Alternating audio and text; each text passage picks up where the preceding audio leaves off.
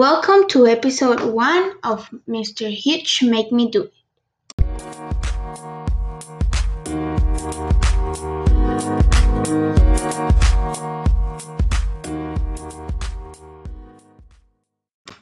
This is a podcast that it's about 9th grade English and so much more. I am your host, Legna Ariciaga, and today's poem is called The Moon by Robert Bly. In this poem, the writer is a poet who stopped writing for a moment and started to watch the moon and compare it with his home.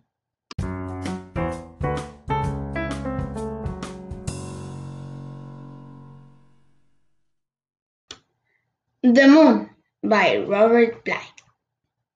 The Moon. After writing poems all day, I got off to see the moon in the pines. Far in the woods I sit down against a pine. The moon has her crutches turned to face the light, but the deep heart of her house is the darkness. Robert Bly. If you like what you just heard, follow me on Instagram at Legna123 and read more poetry. It is so much fun. Until next time, I am Legna and this is my podcast. Bye bye.